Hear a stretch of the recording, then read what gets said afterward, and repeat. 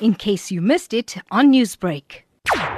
Lockdown is a very frustrating time for adults and the most, but the children is very complicated because no matter how many times you repeat that, oh, we have to do this and the president said this, and sometimes it's just not easy to comprehend and the hours are long. So to be able to share stories with the children is a great privilege for me, and I'm hoping that the children will enjoy the stories. How will you be sharing these stories? The stories will be shared online on the MANCOSA website as well as on Facebook and on Instagram. The stories are pre-recorded, so they will be able to download them from these social media platforms. Considering the times that we are living in, what sort of stories have been specifically chosen for children? I needed to share stories that are both entertaining and educational with just a little bit of lesson here and there where one can say, oh, that makes me think about that makes me think, and also something that is relatable. And so I've shared different stories, and one of the first stories I wanted to be a part of this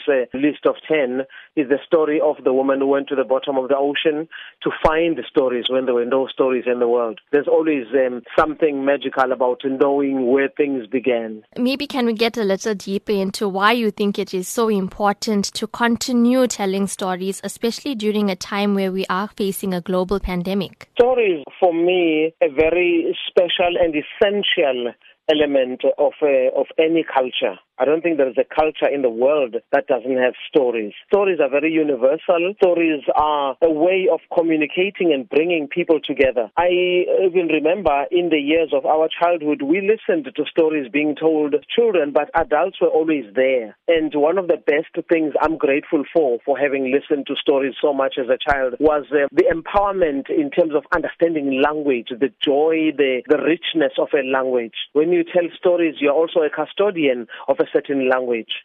Newsbreak, Lotus FM, powered by SABC News.